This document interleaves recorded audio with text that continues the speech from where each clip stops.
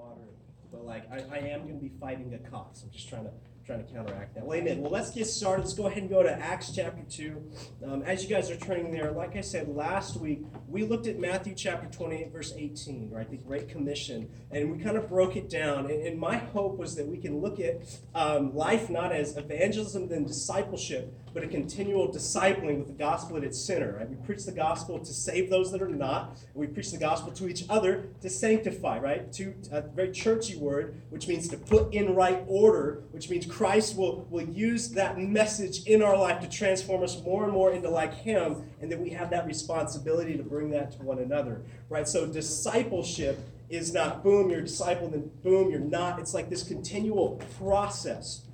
And so what we're going to do in Acts chapter 2 is we're going to take Matthew 28, verse 18, and we're going to zoom in on that. In Acts 2, we see Peter as he preaches the first gospel message, and as he starts living out the Great Commission for the first time. We're going to zoom in here on Acts chapter 2. We're going to be in verse 22, and we're going to just start pulling apart where we see the Great Commission here. And my hope is that we can come to a better understanding of how we preach the gospel to the not yet Christians and how we preach it to the already, right? We're just going to kind of pull that apart here in Acts chapter 2.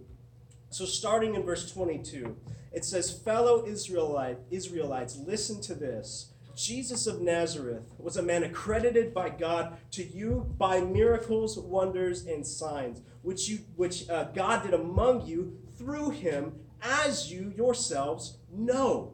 All right, so this is we're coming in kind of halfway here. So let me fill in some gaps. The apostles had been waiting in Jerusalem. Jesus says, "Hey, wait there. I'm going to send you my Spirit. It's going to be awesome. It's going to be crazy." And so that like Spirit, like tongues of fire sets on them. They get all these miraculous gifts. And this is at the Feast of Pentecost. And so what had happened was Jews from all over the known world at the time traveled to Jerusalem to celebrate the Feast of Pentecost. So all, like the Bible would say, all nations under heaven are here in Jerusalem at this moment. And so what Peter does, he stands up at this time because they're speaking in all these kind of different languages to preach to the people there. And so people are kind of freaking out. Like it's in the morning and they're like, "Are these guys drunk or something?" Like that's legitimately what they thought was going on because like just spirits moving and working. All right. And so Peter stands up and check this out, like to a crowd of at least 3,000. Because we know 3,000 were baptized at the end of this, which means depending on how you count, people will say upwards to about 6,000 people were here, or just depending how you count it. So Peter, right, now not being an orator, right, not being trained as a public speaker, walking 3 years with Jesus, and before that being a fisherman, stands up before thousands of people, right? Isn't that pretty crazy? And the things that we can get intimidated by. I mean, but, Peter stood up, thousands of people, right, and he starts breaking this down, all right? And so where we're stepping in right now, he's telling that group of thousands of people, listen, this guy, this Jesus, right? This is who we're preaching about. This is who we're talking about. This is the culmination of everything that God has been doing in our lives and promising up to now, right? And so what Peter's doing right now is he's preaching to people, right? He's explaining to them the gospel message. And the first thing he tells them is, you know this Jesus, right? These miraculous and wondrous signs that you know that he accredited to him. This is how we know it's Jesus, all right? So the first thing that I see Peter doing here is he's trying to tell them, look, you know this, right? This is what's been promised. I talked about it last week, but God showed me discipleship in the Bible, and I wasn't a faithful guy. But I saw the way Jesus lived, and I was like, dang it, that's pretty cool. I like that, right? I like what I see, even though I didn't have faith. Like my heart was wanting to be a disciple of Jesus. My heart wanted what Jesus had, and I fully believe that everybody wants to be a disciple of Jesus. They just don't know that that's what they want, right? So the first thing Peter does, he's like, listen, this is it. That Jesus, this is that guy. He points to their experience, right, and to their knowledge of him. In verse 23, it says, "This man was handed over to you by God's deliberate plan and foreknowledge. And you, with the help of wicked men, put him to death by nailing him to the cross." So two major things happening in one verse right here. He says, this was God's plan. Like the cross was God's plan. This is not the only time the Bible says this. The cross has been the plan since God planned the creation, right? And so I think we can get caught in this little sort of trap, or maybe we don't say it, but we think it like cross was kind of backup plan, right? Like God saw how messed up things were getting with the nation of Israel. It was like, you know what, Jesus, we need you down there. Why don't you get down there? This kind of like, no, it had always been the plan. And here's why this is huge. There's a huge implication to this always being the plan. That means God planned for eternity that you would never be good enough. Like, let that wash over you for a second. Since the beginning of creation, God ordained it that you would not be good enough to satisfy the law that he made for you. Right? In the Old Testament, God planned that you wouldn't be able to match up. So in the beginning, he planned for there to be a way, right? Cross being the way. So this is huge because Peter is saying, this is the Jesus. He's pointing to the experience you know about him, and he's saying, look, this has always been the plan. Right? And we need to hear this. Right? We need to know this. We need to be able to preach this to ourselves and to others. Listen, you're not good enough to fulfill the law. You know all the expectations in the Bible, you can't do them all. Right? And that's the whole point of the cross. Right? As we preach the gospel to others, as we preach it to ourselves, we have to keep that central into how we teach and how we work through things. Now, there are commandments in the New Testament, and rightly so. There's commandments that we should, let's do them. Right? But we got to know that we're not stacking up favors for God. Right? I think we can just be caught in this loop that we think his affections for us are predicated on how we're doing today. Right? That if we, and that's just not how it works. Right? And then we can get caught in this loop where we're trying to prove our righteousness. Now, don't get me wrong. There's scriptures that say, look, if you're saved, your acts are going to show it. But what's going on there is that there's this heart that's established when we hear the gospel preached and we hear that, man, we can't stack up and that there's a guy who died for us, and that's the whole point of the cross. What happens when that is preached and when it's received is it creates in a heart that's like, oh my gosh, are you serious? There's a God that I've transgressed, that I have done wrong against? Yes, it's true. What do I do? Right, well, we're going to get to that, so don't ask me. That's coming later, right? Hang in there. It's the second huge implication in the scripture, in this verse right here. So the first one being, God planned it. The second one being, Peter says, and you, with the help of wicked men, put him to death by nailing him on the cross. This is actually the first out of 2 times he's going to tell this crowd this. Now, here's the main problem that just logically I start seeing in my head. These guys weren't there at the crucifixion. These guys had come from all over, right? They were all different nations. There's no way they were all there when Jesus was crucified, right? So it's amazing what Peter's doing here. And once again, implications are huge. He's saying, you crucified him, right? And so I would be in that crowd and be like, what do you mean? I wasn't even here. I didn't vote for that. I didn't want that. But he puts a personal responsibility on all of us. Right, and that transcends into today, because here's the thing. We crucified him because we sin. Right? If you were the last person on earth, Jesus would still have to die to cover your sin. Our sin implicates us in the necessity of the cross. So by our sinful nature, which we are by default, we prove that a crucifixion was necessary. So we crucify. So there's this personal responsibility each and every one of us has to take for that. We can't take that off.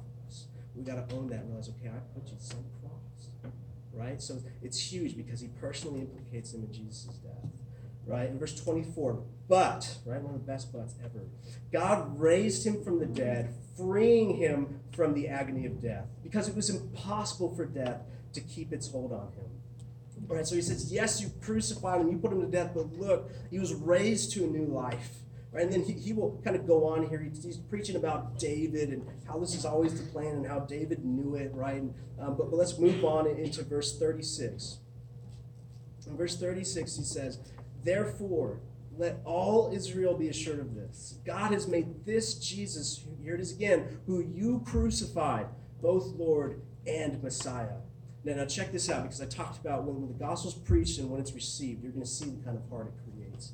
When the people heard this, they were cut to the heart and said to Peter and the other apostles, brothers, what shall we do? So when the gospel is preached, in your heart you feel like, man, I've done something here. Like I get my sin and I get what's going on and I get that I've transgressed the God of the universe, right? And you hear that, the response that's indicative of a heart for God is like, what do I do? Right? And that can manifest in different ways. But I'm just saying, when you hear the gospel preached, especially if you haven't made him Lord of your life yet, and you hear a little tugging like, dang it, I've done something here. What do I do about this? Listen to me. That's God calling your heart to believe in him. And that's amazing. That's huge. Don't take that lightly. Right? Now, if you have made Jesus Lord, right, and if you've repented and you've been baptized, you're like, man, I'm in. And you're walking through life and you feel this tug when this is preached, and you feel this, man, that's good, man, because we can't get numb to that. And it's easy, if we're honest, it's easy to get numb to the cross, right? But we want to be in a place where, okay, we are continually preaching the gospel to even the disciples. Right? That's how we work, and that's how we move with one another to sanctify, as we talked about last week. We preach it to the not yet Christians, and we continue to preach it to the already. And that's the continual process of discipleship. So we call others to repentance. Why? Because the cross. We call each other to repentance. How are we allowed to repent without being like killed on the spot by God? Because of the cross. So in place of you, right, when God looks at you, and when he's looking at your sin, he doesn't see you. He sees a beaten and bloody Jesus on the cross. And it's like, you're clean. You're good. Right? And so here's the temptation here, because we can take that and we can run with it. We can be like, all right, yeah, cross, great, forgiveness, good. And if you take that and run with it and don't take sin seriously because of it, then I just don't know. Like Paul would preach against that so much. He would say, if you're dead to sin, how can you live in it any longer? Right? Calling us to take it seriously. We still have to take sin seriously. And I think it's when we do, we get how awesome the cross was. Right. We get just how amazing that opportunity is. Yep. Right? And so what I would hope for us is we can like assume a cleanliness identity in Christ. But I don't want us to just assume it. I want us to experience it. I want us to be impacted by that cross. I want us to be impacted by that experience and live it out. That I get to live a clean life because Jesus died for me, and the way that empowers and moves us. So I'm just going to break this down real quick, right? So the Great Commission said, go and make disciples of all nations, right? We see this played out here because Peter is preaching the gospel to all nations, right? And baptize them in the name of the Father, Son, and the Holy Spirit. So verse 38 here, we're going to see Peter play that out. Verse 38, Peter replied, repent and be baptized, every one of you, in the name of Jesus Christ, for the forgiveness of your sins, and you'll receive the gift of the Holy Spirit. The promise is for you and your children and all who are far off, for all whom our Lord God will call. So here's what Peter just did. It's like, all right, if you're feeling that tug, right? If the gospel's been preached to you and you're like, okay, I've done something here, what's my next step? Right? If he's done it, he says, this is what you do. You repent, which is a really churchy word, which in the Greek means metanoia, which means like this total mind shift, like a total realignment of priorities. Okay, I hear what you're saying. Tell me what I do. I'm just open. Let me do something with this. He says, okay, here's what you can do. You repent and you baptize. Right? And this gets forgiveness of sins, and this gets the gift of the Holy Spirit. Right? And I don't want to go too into the baptism today, but man, Romans 6 would say this is where we participate in the death, burial, and resurrection of Jesus through faith in the baptism. Right? So we get to die to our old selves, right? So that's kind of what's going on there. We die to our old selves, we get forgiveness of sins and the gift of the Holy Spirit.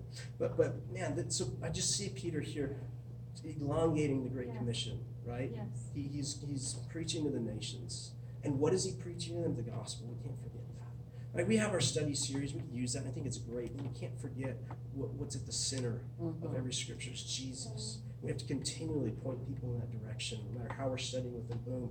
Look, man, you're not good enough. That's the whole point. That's the whole point. Right? If you're working through the scriptures, you're looking for faith in God. If you feel like you're not good enough for this, that's the whole point. And if you get that, I'd just say, man, I think you're ready. I just think you're ready to go ahead and go after this. Now, if you've been a disciple for a while, okay, and as you're going through life and you feel staleness and you feel the best thing I can tell you to do is pray that God convicts your heart, man. Like really, the best thing I can do is tell you, God, I'm not feeling convicted by your cross anymore. Help me feel convicted. Enlightened, like when you read the Bible, pray that the Spirit just illuminates the pages, man. It just jumps off the page at you and gets you. Because what did Jesus tell us in John 16? The Spirit's job is to convict the world as far as sin and righteousness. We can't forget that that's the Spirit's job. So if you're not feeling convicted, pray to feel convicted. Pray to feel that energy and that passion, right? Anyway, moving on, right? In verse 40, he said, with many other words, he warned them and pleaded with them, save yourselves from this corrupt generation. Those who accepted his message were baptized, and about 3,000 were added to their number that day. Man, I can't even imagine the logistical nightmare it would be to have 3,000 more people put in this room in one day. I can't even imagine what that would be like, right? So something amazing happens here. And we see the Great Commission played out. So we take Matthew 28:18, boom, magnify inward into it. He's preaching the gospel to the nations. He's preaching baptism. He's showing them in the gospel their personal responsibility in the death of Jesus. He's showing them in the gospel this has always been the plan, which points to the good news that, man, you were never going to add up anyway, and God's trying to give you a way to him, right? He's trying to express this. So this is the Great Commission played out, which is why I like to call it the Gospel Commission. And so then the next part being, teach them to obey everything I've commanded you. Right, so if we were going to zoom in onto what that looks like, we go to verse 42. So let's go ahead and read that. They devoted themselves to the apostles' teaching and to fellowship, to the breaking of bread and to prayer. Right, so just right there, 4 things. You see 4 things they devoted themselves to. Fellowship, the apostles' teaching, which was Jesus' teaching, which is God's teaching, right? But the apostles' teaching, to breaking of bread. How awesome is that, right? Sharing meals with one another. I think that's one of the most downplayed gifts that you can give to somebody is just sharing a meal with them. Just opening up your house. I can't tell you how awesome it is to be able to go to the Shirleys. They're just like, yeah, here's food. You want something else? There's the fridge. Right? I think we downplay the importance of an open fridge. Amen. The willingness to open our lives to one another. Just give. Right? I got lost on that one. Let me go to the other ones. Right? So the apostles' teaching. So not only do we devote ourselves to this as we're making Jesus Lord, but we continually do so. Right? And man, I cannot understate the value of knowing your Bible. As an individual, this right here, I'm glad you're here, but this is not meant to fill you up. Now, this is like, okay, we got an hour and a half, we're going to speak some life here, we're going to get everybody together and unified. But if you're not having your own passionate, individual quiet times on a daily basis, then you're not having a relationship with God. Right. And I think about, my wife, the closest relationship I have, right? If there's not daily communication, this thing starts falling apart. Am I right? It starts falling apart, right? She says, yeah, okay, right? Yes, it starts falling apart. I can't overstate how important it is that each and every one of you have a passionate individual relationship with God, where you're reading his word and you're devoting yourself to it. All right, so that's huge. To fellowship and family, being together. This is the Great Commission played out. It's these 4 things. Isn't that mind-blowing? And then here's a big one, prayer. Wow. If I could ask the question, what would it look like to be devoted to prayer as a church together? It's great if you pray every day. Do it. But man, what are we doing to be devoted together as a church? I don't know, maybe it's on the leadership. Maybe we haven't done enough to orchestrate. I don't know. But I would love for us to dream here about these 4 things. Because these 4 things is huge. This is what it means to play and live out the gospel, right? It's received individually, but it's played out in a community. We can't live out the Bible if we're isolated. We can't live out the Bible, we need to be tight. The body, get this, the Bible describes the church as a gift from God, right? It's a gift. I can't tell you how much that gift means to me. And maybe some of you out there can relate, but I was never super close to my personal family, right? My immediate family. That's something I've tried to repair since I've been a Christian. But man, I can't tell you how amazing it is to feel like I've got family, right? To devote ourselves to that. So I want us to do some dreaming here, because last week was all about, okay, let's commit to this discipleship culture. And by discipleship, I mean gospel-centered discipleship, as we preach the gospel, save and to sanctify. We commit ourselves to that culture. Today, I think today's a big dreaming Sunday. I want you guys to hear these things and dream and think to yourself, what would it look like for me to be totally devoted to these 4 things? I would even ask yourself, what am I not devoted to out of those 4 things right now? All right? And how would my life, what do I need to do? Like, how would my life look differently if I was? What are some of the things that you could just dream about? What do you want God to see do in your life if you were devoted to these 4 things? I think, man, it's just a big dreaming time, because I'll be honest with you, I think we're at a gear shifting time in our church. Kelly and Ben and I are all on the same page here. I think we're shifting a gear right now. And I want us to be able to catch that gear. You guys know how a clutch works, right? I want us to be able to catch it and jump into the next gear. But to do that, I want us all to dream. What would it be like to be devoted to the apostles' teaching individually and communally? What would it look like to be devoted to fellowship individually and communally? What would it look like to be devoted to breaking bread, to prayer individually and communally? Dream about this. Have passion and dreams for this, right? So keep going on in verse 43. Everyone was filled with awe at the many wonders and signs performed by the apostles. All the believers were together and had everything in common. They sold property and possessions to give to anyone who has need. Every day they continued to meet together in the temple courts. They broke bread in their homes and ate together with glad and sincere hearts, praising God and enjoying the favor of all the people. And the Lord added to their number daily as those who were being saved. So as they devoted themselves to these 4 things, they didn't neglect to keep pulling other people in on that. Right? So we take those 4 things, right? Fellowship, prayer, breaking of bread, teaching, and we continually just pull people in our life into that. Now here's where I think, man, I need to do some work in this area, right? And I just would be happy to do this work with you guys as the church. But figuring out what your sphere of influence is. Now here's what I mean. We all got grocery stores we go to, restaurants we frequent, schools, whatever, if your parents are right, picking up, dropping off, relationships. We all have this sphere of influence that's uniquely yours, given to you by God. We've preached on this a ton of times, right? The Acts tells us we've been uniquely placed to call others to God and to be called to God. What is that sphere? And what are you doing to pull that sphere closer and closer to you as you continually walk with God? I mean, just have visions here, man. Have dreams. Think about this.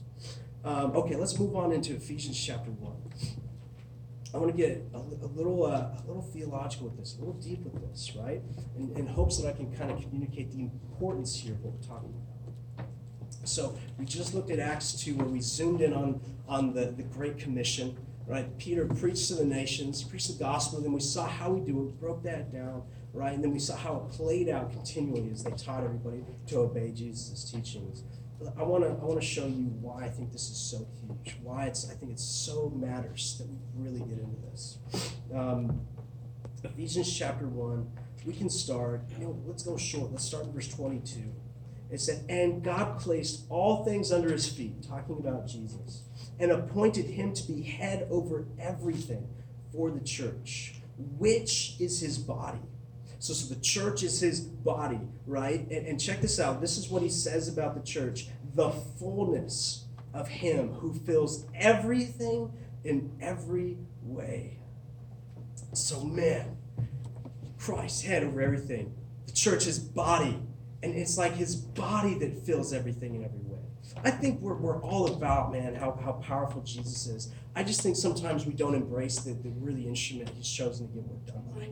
Right? Like we're the ones that get out there, right? By the power of his Spirit, on the foundation of his gospel, but we are the physical instruments he uses to impact people.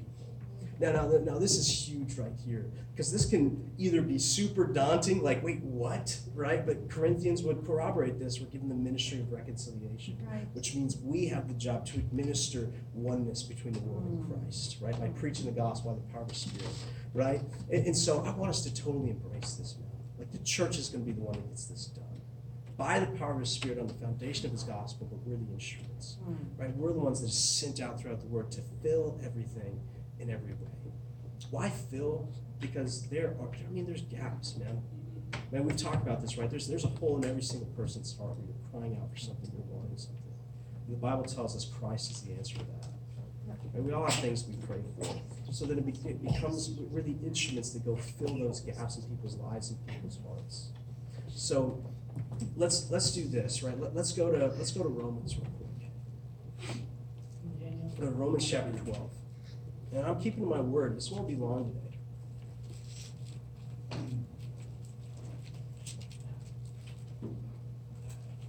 Romans chapter 12, verse 6.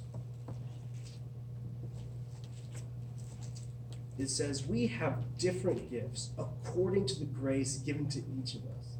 If your gift is prophesying, then prophesy in accordance with your faith. And if it is serving, then serve. If it is teaching, then teach. If it is to encourage, then give encouragement. If it is giving, then give generously. If it is to lead, then do it dignantly.